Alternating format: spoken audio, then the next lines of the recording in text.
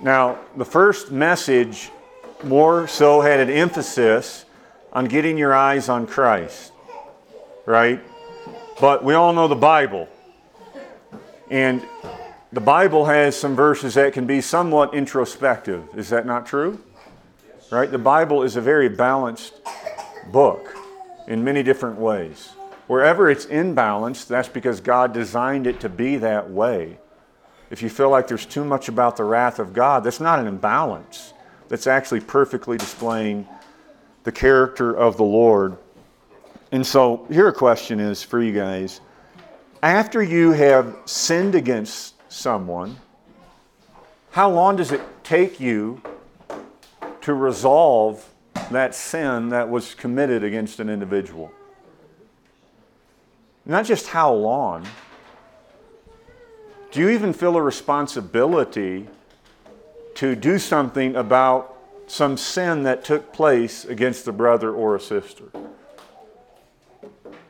Give me some verses that would show you that it's important that we keep, and I'm going to use this term, short accounts. Right? What I mean by an account is, I sin against our brother, I just opened an account with him, and I until I get that resolved, or at least attempt to get it resolved, whether he's going to receive that or not, I'm trying to have a short account. I'm trying to not perpetuate the offense versus my brother. And so there's multiple passages that speak about this, but what comes to your mind? Yeah, Matthew 5, 23? We could even just read that real fast in case someone is not as familiar with that text. I mean, this is an incredible verse that really speaks about the timeliness of this. Where's that at? I thought it was Matthew 5. Matthew 6? 5:23. Yeah, so if you're going to offer your gift at the altar, and you know, that again, you could think about a Jew going to offer a physical gift at an altar, but what would he find in Romans 12:1? What's true of us? Yeah, we're making spiritual sacrifices unto the Lord. And he makes a statement here, so if you're offering your gift at the altar, and there you remember. Don't you love that word? Remember. Isn't that how it is? You forgot something. You legitimately forgot about something that happened, and you're in the act of seeking to worship the Lord, and you remember something. And don't despise having a good memory. Don't despise the fact that those things can come upon your conscience. That's actually a blessing. You remember that your brother has something against you. Notice, he doesn't say you have something against your brother. I mean, you guys realize that, right? Christ teaches us that even if I haven't sinned against you, if I know you have something against me, who's responsible to go and talk to the other individual? Well, me. Even though it wasn't my own sin, I hold a biblical responsibility to go to that other individual. And then he says this, if you're offering your gift at the altar, he doesn't say there you remember your brother has something against you, and so yeah, you'll worry about it in 3 days. Or you finish offering the gift. What does he say? Leave your gift there before the altar. I mean, it's literally like you're dropping it right there before the altar. First, be reconciled to your brother, then come and offer your gift. Come to terms quickly with your accuser while you're going with him to court. And he goes on. But yeah, I think that's one of the places. Where's another place that speaks about Ephesians 4. Do not let the sun go down on your anger. And we're going to look at that verse very specifically tonight. So we'll think about that in a minute. What's another verse? Matthew 19. How many times should you forgive? 77 times. Yeah, so your point there, I guess, you can't have an excuse that I can no longer have an account with this brother because I've already forgiven him 500 times. I still have a responsibility to make an effort, right? Or let's think about husbands. You're going to prayer meeting, and your wife said something in the car, and you get impatient with your wife. What verse comes to your mind when that happens? Yeah, deal with your wives in an understanding way. Why? What's the reason? Is that really a big deal? I mean, come on, that's not that important. Can't we wait? Can't I just resolve that tomorrow morning? Yeah, for the sake of your prayers that they might not be hindered. I will have no expectation of any help from the Lord preaching right now or praying if I've just sinned against my wife out there and I've not acknowledged that. Now, what if you don't remember what you did? I remember years ago, Tim Conway was in Monterey preaching. He had sinned against his wife. Forget how it was, kind of being impatient, unsympathetic towards her, not understanding. He went and he preached and God helped him. But it had not yet hit his conscience. And then you know what happened before his next sermon? It hit his conscience. Wow, I really hurt my wife there. And you know what Tim didn't do? He didn't go to her. And he went up there and he preached, and brethren, he said God abandoned him in the pulpit. And when he got done preaching, he went down to his wife. He said, I felt abandoned. And she said something along the lines of, yeah, that's how I felt earlier today. But you know, that's so kind of the Lord to not let us get away. At least you hope you're not getting away with offenses. Right? That could deal with how aware am I to sin in my conscience, right? What's another verse that deals with this reality of having short accounts, of resolving things between one another? Okay, yeah, love covering a multitude of sins. And that even speaks to the reality. There are things you cover, right, that you don't necessarily have to bring up to an individual. You're able to move on, and it doesn't negatively affect your relationship with them. Right? Because the Bible doesn't just say we're bound to feel like every little thing that ever happens, we have to get it all resolved. So if I can cover something and it doesn't affect my fellowship with someone, that's a blessing. What's another verse? You guys haven't mentioned my favorite verse yet. This one's kind of different in Philippians 4. It says, I treat Euodia and Syntyche, agree in the Lord, and he tells someone else, help them agree. Yeah, you know what? If Paul is putting that in a letter to a church, that all the more shows the urgency of he knows there's something happening there and he wants it to get resolved. Right? I mean, if things don't get resolved, what happens? It affects your relationship with someone. You might end up feeling resentment towards that individual. It affects the unity in the church. Okay, what's my favorite verse on this? Something Paul said.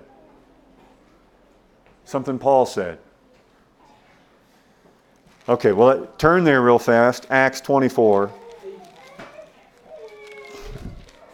Does anyone know what verse I'm about to mention? Anyone know what's in Acts 24? Give me a second. Like the Bible quiz earlier. Look at this. This is an incredible verse. I do want to primarily look at Ephesians 4 in a minute for a specific reason, but this verse right here, to me it is an astonishing verse. Starting in verse 15. Having a hope in God, which these men themselves accept, that there will be a resurrection of both the just and the unjust. So you hear what he just talked about? What did Paul just talk about? A resurrection of the just and the unjust. In other words, what's he thinking about? When you think about the resurrection of the just and the unjust, what could that also be speaking about? Yeah, the judgment. Right? It speaks that way in John. It says to the resurrection of damnation or the resurrection of eternal life. Okay, so we just mentioned that. Look at verse 16. What's the first word in verse 16? So what's that mean? The word so could also be in view of this. In view of the resurrection of the just and the unjust. Look what the Apostle Paul says. He says, I always, doesn't say half the time, I always take pains to have a clear conscience. And then look who he says towards who? God and who? Man. I've known many a Christian who they find it's really easy to clear their conscience before God. You know where it's difficult? Clear your conscience with man. Right? And you think about the conscience, it's kind of the idea of this witness within inside of yourself that is speaking to you. It's either condemning you with what you're doing or it's approving you in what you're doing. And the conscience is not a perfect guide, right? Some have their conscience seared. Some have their conscience defiled because of former association with idols. Our conscience continually needs to be informed by the Word of God. And then we're going to have a sensitivity when we've done something that kind of puts a mark on it. Something doesn't seem to be right. And Paul says he always takes, what was the word he said? Pains. Why would he say pains? Yeah, it's hard. I mean, have you guys found it's easy to clear your conscience? It's humbling. You try to reason out of it and think about maybe why this isn't really necessary to clear my conscience in regards to this. Especially when you get converted and you have what happens in Matthew 5. You're trying to go worship the Lord and you remember the guy you didn't pay rent to 10 years earlier. Or you remember stealing something and all of a sudden, yes, should there be no guilt screaming at your conscience because the blood of Christ has cleansed your conscience? Yes, that is true. But when you look at the life of the Apostle Paul doesn't just view this thing of the conscience as it's something that it's cleansed once and for all, and that's all that the Christian ever needs to have happen. Paul looks at there's an ongoing short accounts in seeking to resolve things that defile the conscience or cause the conscience to have something that it's kind of, as one brother said, it's like the metal detector. You're walking along and you walk through something and something beeps, right? It beeps. And you want a conscience that beeps. Spurgeon said you don't want to be the fool who shot the watchdog, right? You kill the conscience, you kill the watchdog, you've got no one warning you. John MacArthur, he mentioned about a plane where the guy was flying it and the warning system kept going up saying pull up, and the pilot for whatever reason thought that the warning system was malfunctioning. You know what happened next? That plane rammed into a mountain and they all died. Right? Many a professing Christian has done this very thing. What does Paul say in 1 Timothy 1? But some by not keeping what? Have made a shipwreck of the faith. Yeah, a good conscience. Their aim being love and a good conscience. They've not kept that and they have made shipwreck. So that's another one of the verses that speak about this. And so, the Bible in general, what the Bible talks about us living like in a week period of life, a month period of life. What's the Bible really emphasize for us as Christians? We're living in the what? The day. Right? I mean, what verses speak about that? You're not thinking about tomorrow, you're thinking primarily about today. What verses talking this way? Yeah, in James, if you say you'll go to such and such a city and trade and make a profit, you don't know what tomorrow brings. Your life is a mist, it's a vapor. Yeah, sufficient is the day for its own trouble. In Matthew 6, in Ephesians 4, we're going to see that reality of the day. Hebrews 3:13. Exhort, today is the day of salvation. 2 Corinthians 5. Hebrews 3:13. Exhort one another when? Every day, as long as it's called today, so that what doesn't happen? Okay, now here an interesting question is, who won't get hardened by the deceitfulness of sin? Is it talking about the person you exhort? Or is it talking about the one giving the exhortation? Or is it talking about both of them?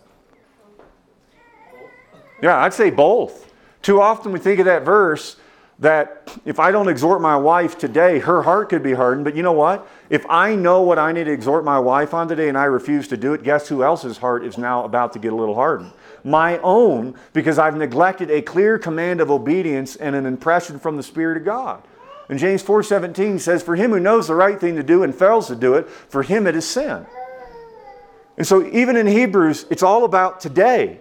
In Matthew 6, it's about today. So turn to Ephesians 4. Ephesians 4. And what these passages have really done to me as a Christian is just showed me the vital importance of living in today in my walk with Christ with a clear conscience, having short accounts with those that I have offended.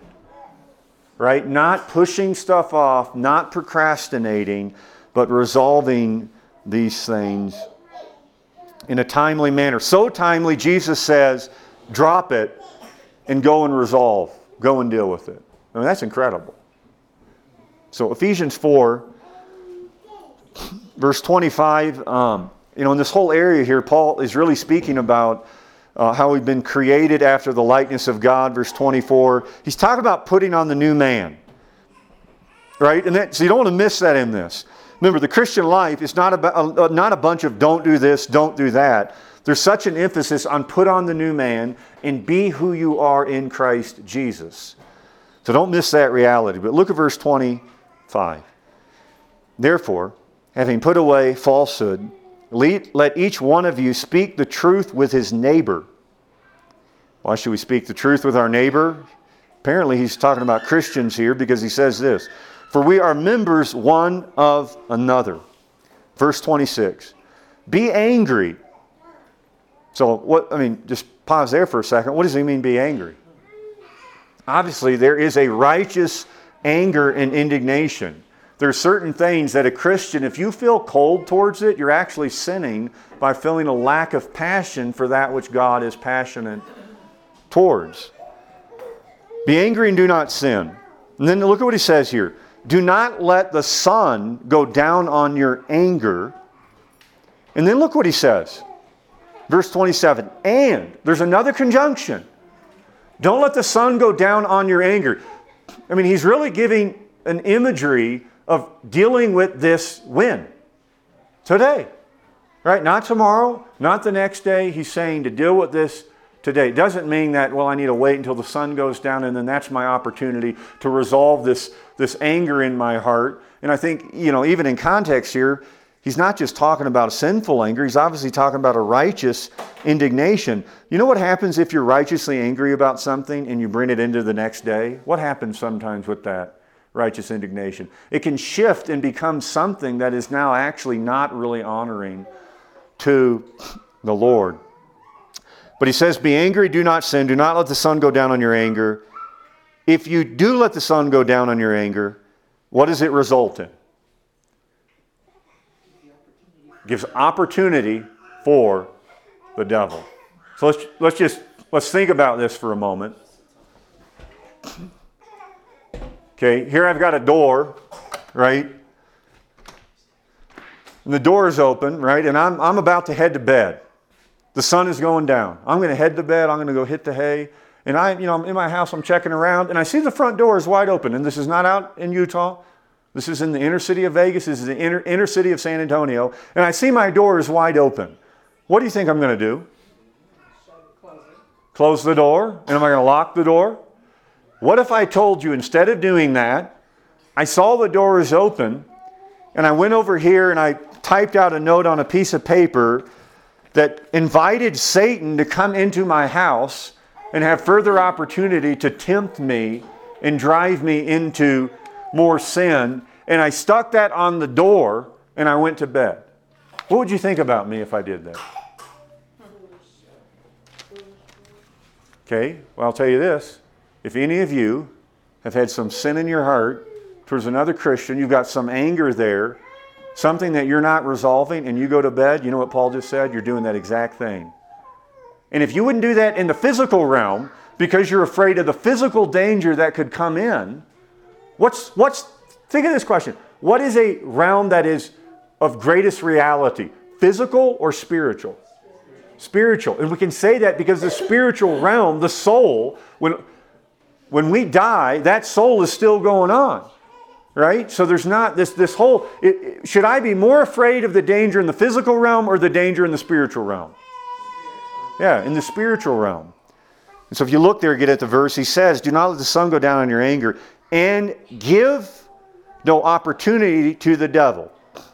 Implying, if you do let the sun go down on your anger, his implication is there, it's resulting in you are giving opportunity, or you could say it this way, you're giving a place for the devil.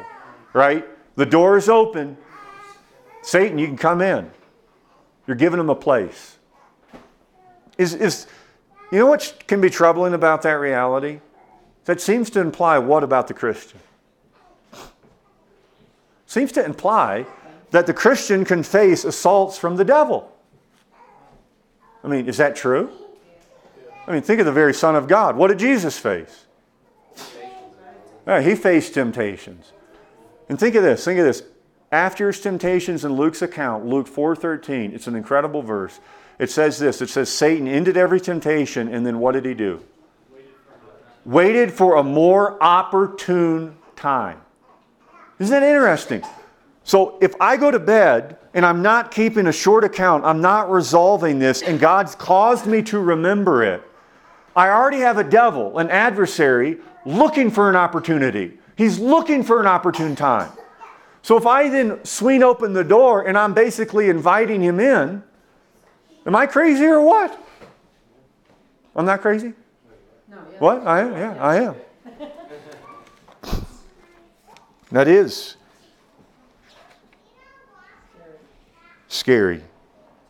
Yeah, it should be. It says in Deuteronomy, you shall give your hired worker his wages on the same day before the sun sets.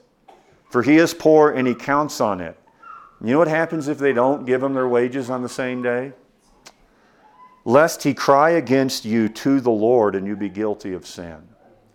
Isn't that an interesting reality? Well, if the Lord is pressing me that I've got some unresolved conflict and sin against a brother or sister in Christ, and I'm refusing to take pains to clear my conscience before God and man, and I'm allowing the sun to go down on the sinful, bitter resentment and anger towards a Christian, it's not the workers crying out against me. Who is crying out against me? And more specifically, in the context of Ephesians, who's crying out against you? Ephesians 4:30. Do not grieve the Holy Spirit of God, by whom you were sealed. Have you guys felt that? Have you felt the subjective reality of grieving the Spirit of God? Where His presence, it's not near you as it was? And you know what he puts that in context with here? Corrupting talk. Right? He puts it in context here with these things. Through sinful anger, I in one moment can grieve the Spirit. Just like that. And he's not as near. And there's something crying out inside of me. It's not right. It's not right. All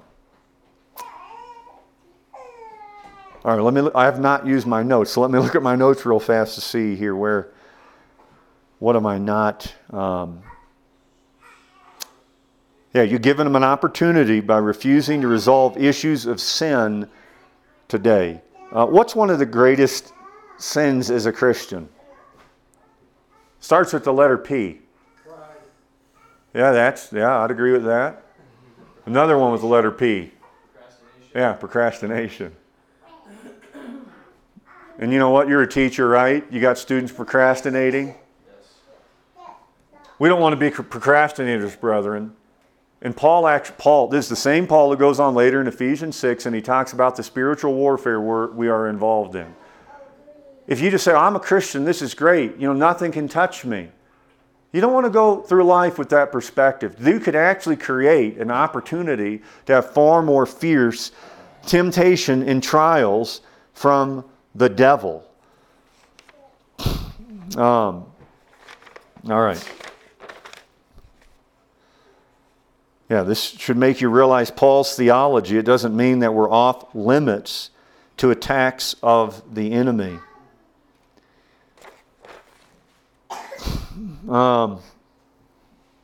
Here's some questions. Have you guys ever read Jonathan Edwards? He had 75 questions of examination. Have you guys ever heard of that? They're kind of scary questions. But they're not scary because I think all of them are really based on scriptural principles. But listen to just a few of these questions here. Do I overlook some sin in my life because it has become customary to me? What's scary about that, you kind of let's think about the topic of anger. All right, there is a righteous indignation, as Paul hits on, that you should feel towards many things. But if we're honest, what do you and I struggle more with? Is it not being righteously angry enough? Or is it being sinfully angry? Sinfully angry. Yeah, that's where I'm at. I don't look at my life and think I need more righteous indignation. I mean, I probably do. I do, right? We don't have a perfection of that holy indignation for God's passion as we should. But our greater struggle can be towards sinful anger. And he says here, look, do I overlook some sin in my life because it's become customary? I mean, think, is there something in your life that has kind of become customary that you don't even pick up on it? And maybe think about it, even in the area of anger. Impatience. Anger, impatience. And I don't even want to bring out the name of the individuals, but one of the brothers here recently visited another group, right? And they expressed how they witnessed a lot of the people over there were really being angry, but it was kind of like it was normal. Why was it normal over there for them to get up and say things that were too harsh and too angry? Or why is that customary over there?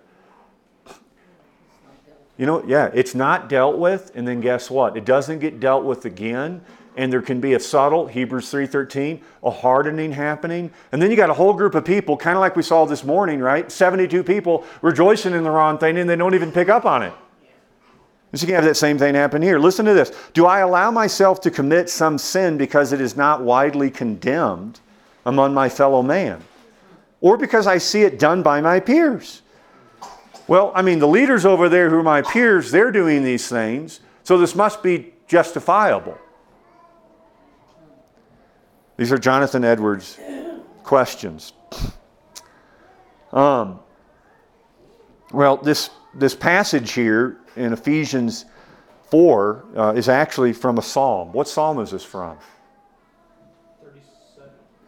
Well, Psalm 4:4 says, "Be angry and do not sin." And that's the exact, in the Septuagint, it's the exact same words as "be angry and do not sin." And listen to this. Psalm 4:4, "Be angry and do not sin. Ponder in your hearts on your beds and be silent." Selah. Now, the way that is worded in English, to me, it kind of doesn't make sense initially, but this might help. The word silent is the same word in Acts 2:37 when it says they heard what was said and they were cut to the heart. What led to their silence? The word. They're cut to the heart. So in other words, Psalm 4:4, it's basically saying be fearful of the Lord if you're cut to the heart and do not be dismissive. Right? Don't be dismissive of it.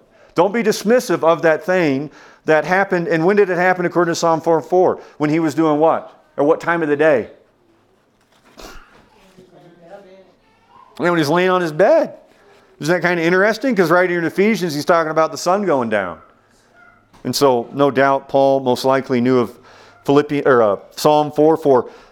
Ponder in your own hearts on your beds and be cut to the heart. Do not be dismissive of that by which, it could be talking about don't be dismissive of the thing you should feel righteously angry about and what you need to go prophetically say to a group of people. It could be that. But do you ever ponder things on your bed? Do you ever do spiritual inventory? And have you ever been doing that on your bed, and it's late, and you're tired, and something comes to your mind? And I realize, well, tell me if I'm right or not. I realize, it's late. Probably should worry about it another day, right? I can just wait a couple days, work up some courage. Is that right? Is that wrong? What type of flavor you get from some of the verses we've looked at? It adds more of an urgency to it.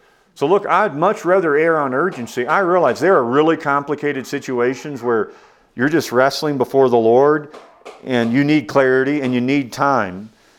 But the text is loudly saying, keep everything present and current. The sin you have today is to be dealt with today.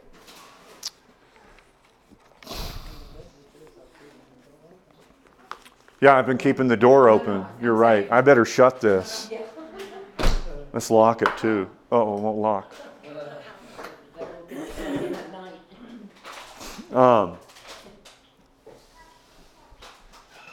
What should motivate you to do this? Look at what Paul goes on later to say. Be kind to one another, verse 32. Tender-hearted, why? Forgiving one another, what's the motivation? Yeah, I mean, again, it just always comes back to the gospel, doesn't it? You can't look at Paul taking pains to clear his conscience. You can't look at Paul saying, don't let the sun go down on your anger. You can't look at Jesus saying, leave the offering, and just make this some work and thing you've got to do. Out of love for Christ and your own relationship with Him and not grieving Him, isn't it kind of something you just naturally want to do? No? Why don't you feel that in your own soul? Now, it's not possible that you and I could be ignorant of the schemes of the devil, right? That couldn't be the case, right? Paul tells the church at Corinth, do not be ignorant of the schemes of the devil. What's that imply? Yeah, you can be. What does Paul say at the end of Romans 16? He talks about the hearts of the... Whose hearts are getting deceived? The hearts of the naive. I mean, we can't be naive, can we? Who here's naive and there's things they don't realize? Yeah, everyone better be raising your hand because you've not reached glorification yet. But the motivation, again, it's all back to Christ. It's amazing. Proverbs 15, a soft answer turns away wrath, but a harsh word stirs up anger.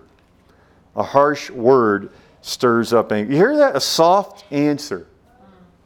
The tone of your voice matters and communicates something to people. So imagine, here an example is, right? How I want to live as a Christian? I want to live not having to go back and clear my conscience with people, right? I don't want that to have to be what needs to happen. And Hudson Taylor, when he was in China, he dressed like a Chinese man. And Hudson Taylor was going to get onto a boat, and some rich Chinese man, Hudson didn't look like an American, so he bulldozed Hudson Taylor to the ground, and he landed into the mud. How do you think he responded? And maybe ask this first. Does how he respond have a massive implication on anything? What has implication on what? Number one, his own personal walk with Christ. Number two, his own witness of the gospel of Christ to that lost Chinese man. And I'm sure we could add some other things that are implied by how he responds in that situation. You know what Hudson Taylor did? Was he irritated? By the grace of God, he wasn't irritated. He got up, he invited the man on the boat, and he got to evangelize the man. Did he know that trial was coming? Did he know as he's walking down that some guy's going to ram him into the mud? He had no idea. And brethren, that's how our trials are. I mean, when I get tested in the area of anger, I did not expect that to happen. Or in patience. Love is patient. Love is kind. Right? We want to be people who have a gentleness. We want to have the holy passion and anger of God over that which we should, but we don't want to be giving in to sinful impatience or anger. And if we do, you know what we need to do? We need to go and apologize. I mean, I can't, many a time I have been impatient with my kids and I recognize it. And you know what I do? I sit them down and I'm very specific to apologize to them and how I sinned against them. You know what's one of the motivations? Because I don't want to give an opportunity for the devil. And what does that even mean, give an opportunity for the devil? For one, if you've grieved the Spirit as a Christian, what are you now giving opportunity even to happen? You're not having as much what? Spiritual clarity. I mean, think how David felt. How did David feel when he was in the midst of his sin? After he had sinned with Bathsheba? Yeah, Psalm 32. Day and night your hand was heavy upon me, my strength is dried up as by the heat of the summer, his bones were wasting away. Your sin does not put you in a place where you have greater mental clarity to make decisions. It puts you in a place where you don't have that clarity. Where you don't recognize these things. Have you heard the saying, he has a short fuse? What does that mean? Yeah, quick-tempered. You know what Christians should have? I mean, they should have a fuse. It's so long.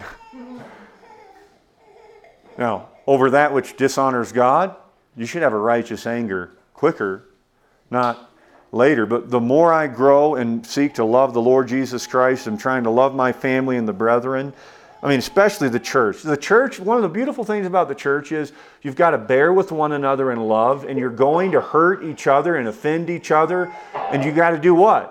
You've got to resolve it. And that takes work to do that. I even remember Bob Jennings, when he was dying of cancer, he had preached 2 weeks earlier, 3 weeks before he died. The very next Sunday he got up and he apologized publicly, and he said, in my last sermon from a Sunday earlier, he said, I realized I made a point that was true, but I said it in too harsh of a way. And he asked the body to forgive him. I mean, I was there for that. That was incredibly impactful on my life, because you saw a man who didn't want to sin against the Lord and have anything impact his relationship with Christ, which again, my relationship with Christ is going to impact my relationships with who? Everybody. Primarily from 1 Peter, we see it affects your relationship with your wife, right? There's a whole lot more that could be said here.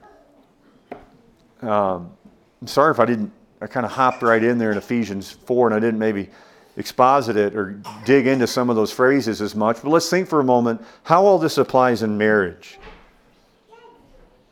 How do you know you really have a good Christian marriage? I mean, there's a lot of people who say they got a good Christian marriage. Do they really have it? I know of a pastor who I used to pastor with. His wife just took the 6 kids and left him 6 weeks ago. It was very shocking. The woman is the one who really has the sin. She's full of anger. I never would have expected their marriage was where it was at. It was kind of a wake-up call to me.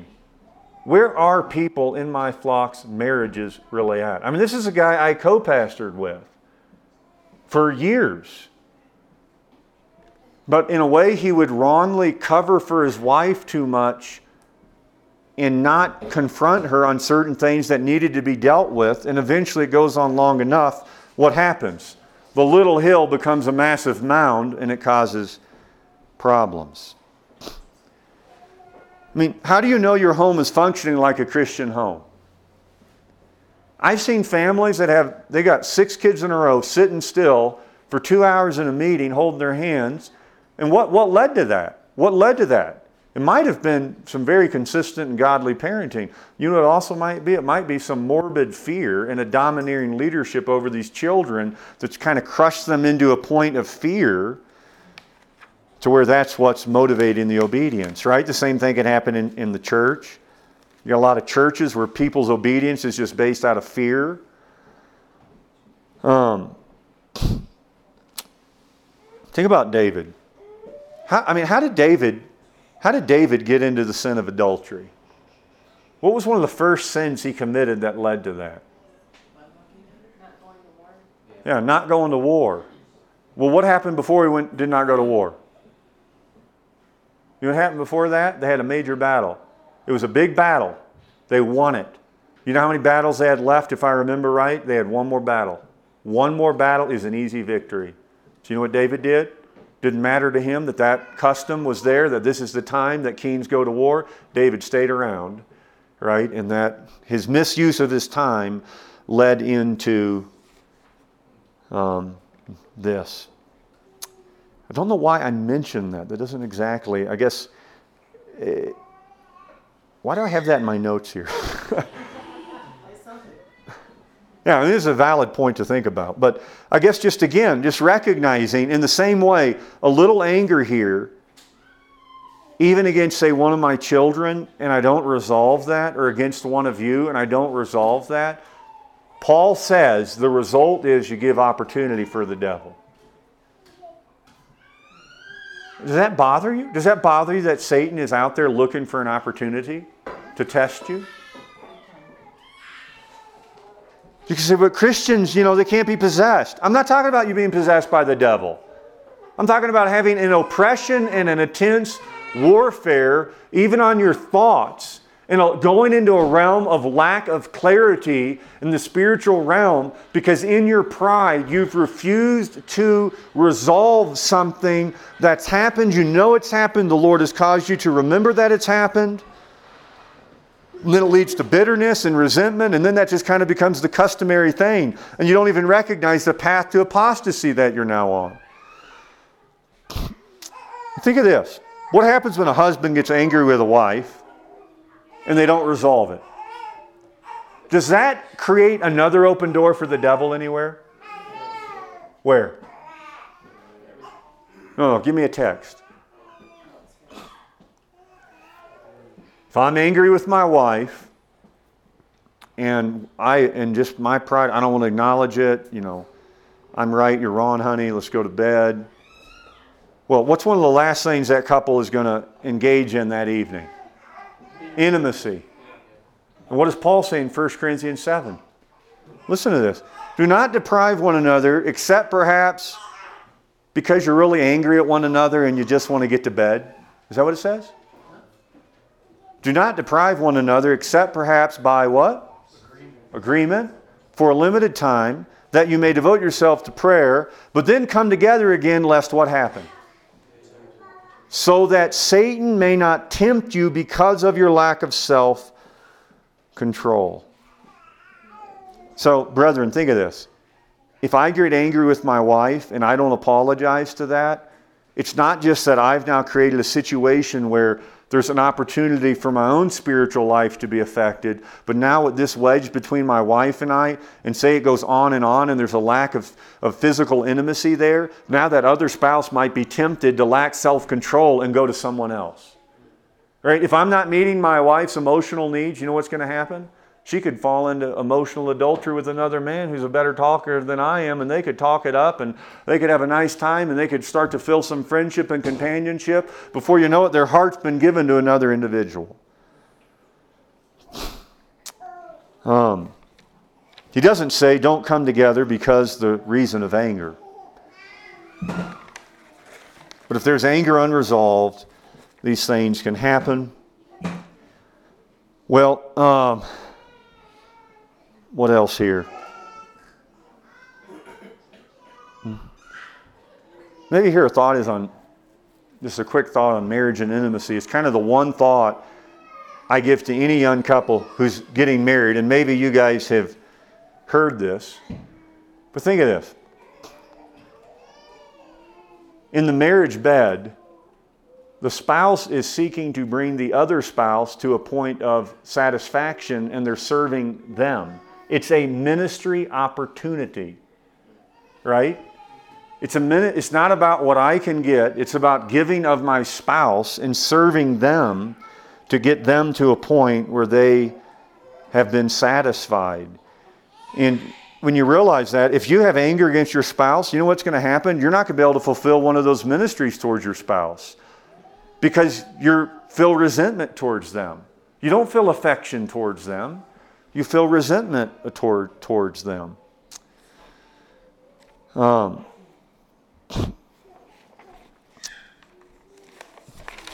Well, here a couple more examples that have been an impact to me that kind of deal with this whole idea of always taking pains to have a clear conscience. And maybe I'd even ask this.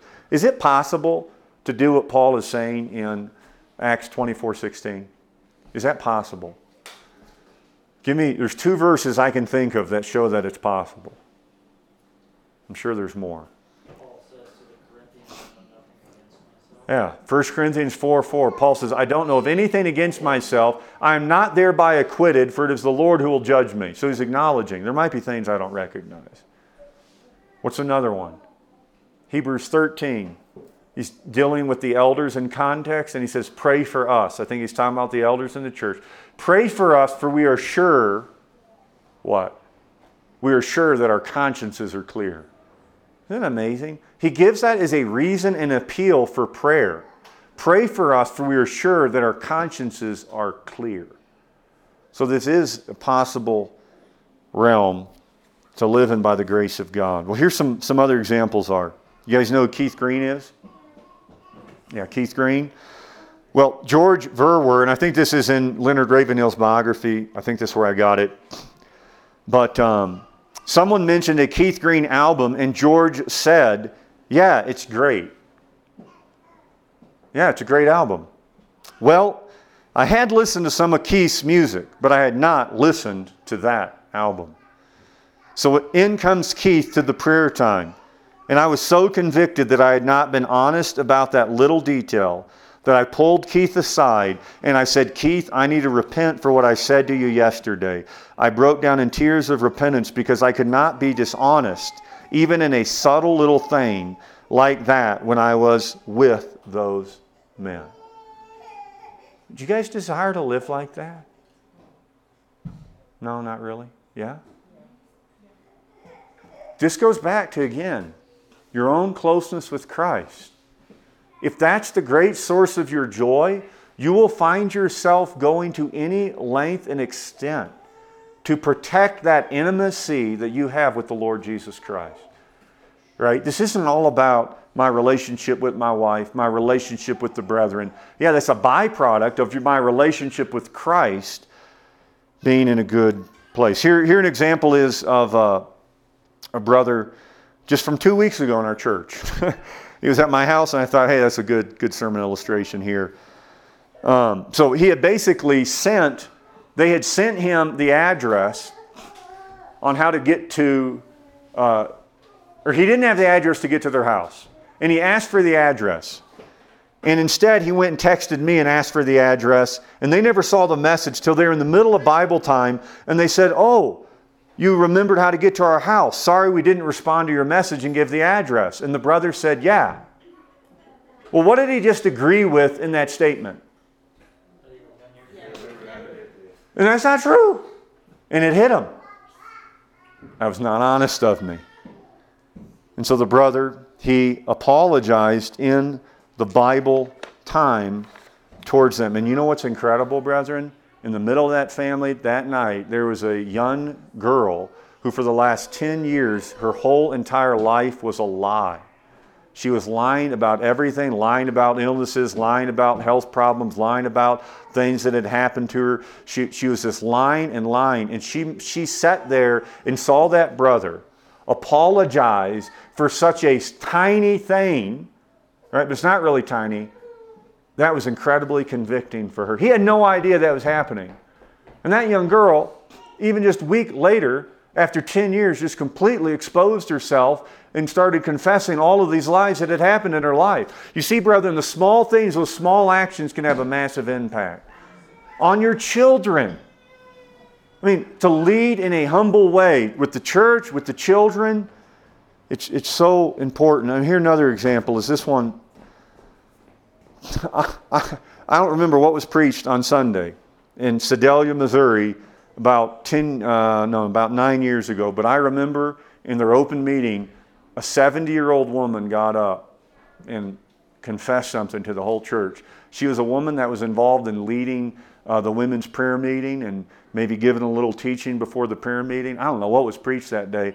But she got up and she mentioned how she was driving down in the city in her van, going back to her house, and she saw these incredible flowers at someone's house. And she stopped the car, she went up, she knocked on the door. No one answered. She's looking at the buds all right there. And she reasoned in her mind, they won't care if I just take one of those off. Right? You're on someone else's property. And a flower or a bud? Am I not using the right term? Yeah, it's some type of flower bud, so she could go plant that and create her own, right? Or raise her own, or whatever term is there. She said she put that thing on her dashboard, and as she was driving home, she could not believe. Here I've taught my children not to lie. Here I've said all of these things, and here, look what I'm doing right here in this small little way. And she said this, I remember saying this, you don't want to have a defiled conscience over something, over anything. But here I was willing to give up that joyful relationship with the Lord just because I had justified it in my mind.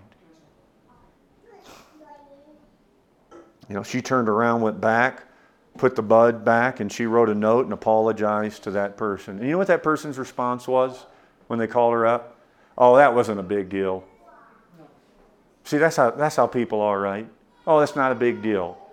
Is it a big deal? Is a clear conscience a big deal? Is not leaving the door open a big deal? It is. And I get it. Some of us, we're too introspective. We could take these things to some extreme and you could fall into analysis paralysis. I get that. I understand that. And I understand there's different situations, and I understand there's times you don't know what to do, and you should go to one of your pastors and you should explain the situation. I've had like 5 guys come to me in our church and talk about how they cheated through college and they wanted to know what they needed to do. Daniel Rowland, used in the Welsh revivals, he said this: "You are aware of the mark at which Satan and all his archers aim their shafts. It is at your conscience void of offense, and your holy life and conversation, that all the mad and raging fury of earth and hell is leveled at that very thing."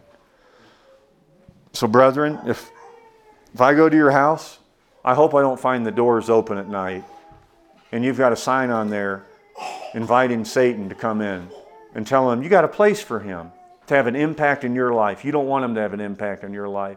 He is a slanderer. He is seeking to divide. He is seeking to destroy. He is seeking to poison your minds. He's seeking to get you to have resentment that's unresolved.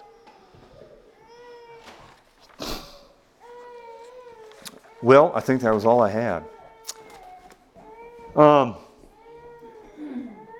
One other thing I thought about. I recently ran into 35 questions that Jim Elliff, he's a pastor in Kansas City, he has 35 questions for maturing a Christian marriage. They're really good. I thought about sharing that in the retreat WhatsApp, if you pastors are okay with me doing that. But look, some of these, they're really good and heart-searching questions. And the Bible, where's the passage where someone prays for the CIA and the FBI to invade their house, download their hard drive, and search everything? Where's that passage at? The FBI and the CIA are representing the Lord. Search me and know me. Yeah. Try my heart. Yeah, Psalm 139, 34, or 23 to 24. "Search me, O God, try my heart, try my mind, and do what?" See if there be any wicked way within me. And then do what? "Lead me in the way everlasting." All right, brethren, I don't want this message to be something that makes you feel like some sort of bondage, but honestly, you will end up in bondage by not living out these principles because you're going to give opportunity for the devil, and you're going to be the person who doesn't even recognize what's happening. Oh, I lost sensitivity. Have I been touching the stove again and again and searing my conscience? What happened here? It doesn't feel hot. All right, let's pray.